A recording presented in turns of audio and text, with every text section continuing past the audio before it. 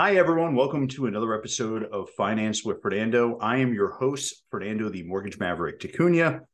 Please follow me on social media at Real Mortgage Maverick or on YouTube, The Mortgage Maverick. Today's episode, I am going to be giving you guys a list of 5 items that you need to check out when you go and visit a property, not during an inspection, but before you even submit an offer, just for a showing of a property. These are 5 items that I think are most important. You could add other items to this list, but recently I went to look at a property, made a list of a bunch of different items I needed to look at, light switches, door handles, pipes underneath the sink, stuff like that, before I got to the point of possibly submitting an offer and getting an inspection on the property. I made this list simply because I wanted to make sure it was the home for me. So I compiled basically the heart and soul of that list into 5 items.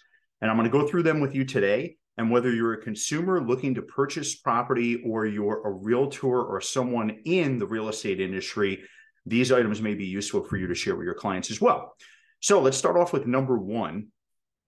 When you're going to look at a property, I always recommend when pre-approving someone, before you go to an open house or ask your agent to bring you to the property because you saw pictures online, drive around the neighborhood.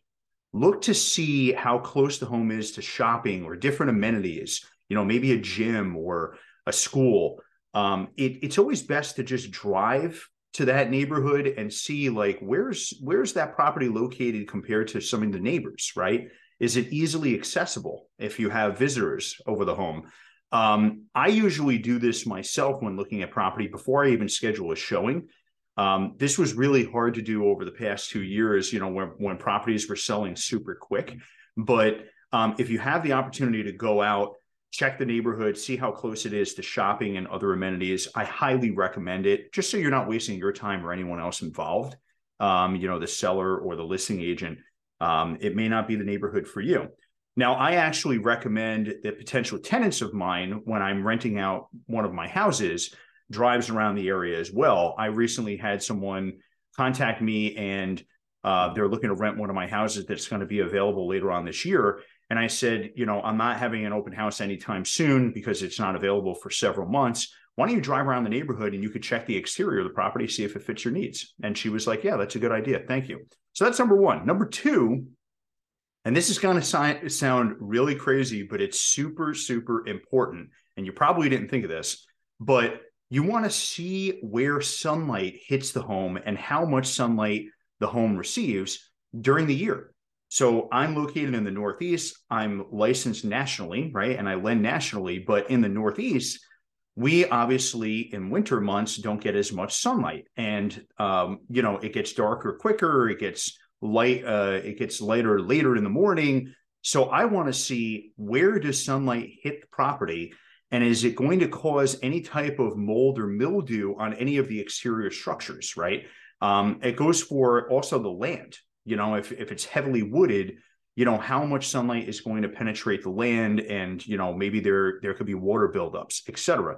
So to help you calculate when sunlight hits the property and how much sunlight it receives, you could obviously go and visit the property at different times of day and see where sunlight is hitting the home at that moment.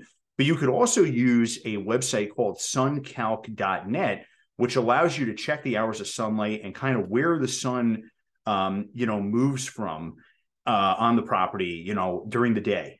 So that's definitely something to check out. Suncalc.net, great website. I use it on every property that I go and look at for my own purchases. So number 3, you want to obviously check the guts of the house, right? Your HVAC system, your plumbing, your electrical, the real heart of the home, what's going to allow the home to tick and really function properly. You want to check those items, all right? Turn some light switches on. Bring maybe a socket tester, when you go and look at a property. Now, when someone goes and looks at a home, they're typically rushed around the property, right? Like, do you like the layout? Do you like the bedrooms? But this is the thing. If you're investing in a home, normally buyers only go and look at a property typically once or twice, and then they get their inspection, right? And they're relying on whatever the inspector says about the condition of the property. Well, here's the thing. When we go and look at properties, I want to make sure that I'm looking at all the little details, right? Like, I went to go look at a property recently, And there was like dirt all over the doors, where the handles are. Like people just didn't wash their hands, and there was like dirt all over the doors, and some of the switches mismatched, and some of the appliances didn't work. And I opened up the stove, and it was filthy, right? Now, it seems like mediocre stuff that could be cleaned, but who's cleaning it? Are you cleaning it as the buyer? Is the seller cleaning it? Who's fixing some of these items as well? They're going to come up on the inspection, but keep in mind, you have to pay an inspector to inspect the home. So, if they end up inspecting the property and the seller's not willing to fix anything or clean anything, that could be an additional expense for you. So you have to see if those items are working just when you walk around the house, right? Just, kind of pop in, look at different things, look at the appliances. Do they need to be updated? Do they need to be replaced, etc.? Number 4 is check if the home is musty or moldy. Now, if it's musty, you're going to be able to tell pretty quick, right? Because there will be a smell in the home. But this kind of goes back to number 2 with sunlight. If you don't have proper sunlight or ventilation in a home, you could easily grow mold, right? And this, an indicator of this is, do you have some pumps in the basement? Is there going to be stagnant water? You want to look at these items when you're purchasing a property and not wait until the inspection, right? So when you're walking around, make sure you open closets, get into the attic if you can, get into the basement, look at the walls, see if there's any type of stains related to water residue or any leakage. So number 4 is super important because those types of items, water damage, et cetera, could be extremely costly. And the inspector may pick up some of these things, but they may not. Keep in mind, these inspectors are human, right?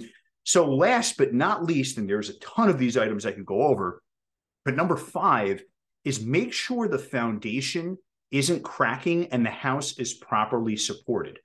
So I can't tell you how many homes where I've seen cracked foundation, I've seen no foundation on a property, I've seen, rock foundation. They used to build foundations based out of rock and cement in the past, some with no cement, honestly. And also the supporting beams and any type of temporary supports that may be in the basement you want to be aware of as well, because those items may be costly if you have to replace them in the future, right? So when you go to the property, make sure that you keep a extremely watchful eye on, is the property supported? Is there any creaking in the floors? Is there anything that has to be redone? And once again, the inspector may bring this stuff up, but what is the appetite of the seller fixing those items? Or are they just going to leave it and you have to buy it as is? And then if that's the case and you don't want to purchase it, you just paid for an inspection and lost, possibly thousands of dollars, depending on where you're located in the US and how much the inspection may cost. So I could tell you, I have gone to inspection on multiple homes. I've spent probably about $2,000 to $3,000 in inspections and haven't bought the house, haven't bought the homes. So it definitely adds up. It's extremely frustrating. And if you could possibly avoid these issues before you get to that inspection stage, it will tell you if it's going to be the home for you. So this is rather short and sweet, but I think it's extremely important. And I'm going to put this in writing and make a list for you guys, and it will be all over my social media for you to download, including my website. My website is mortgagemaverick.net. Check it out. It leads to all my social media outlets. If you have a topic that you want me to cover or just feedback about the topics I've already covered, feel free to DM me or message me. You could email me at realmortgagemaverick@gmail.com. Thank you so much for your support and watching. I hope you found this episode useful, and I'll catch you on the next one. See you soon.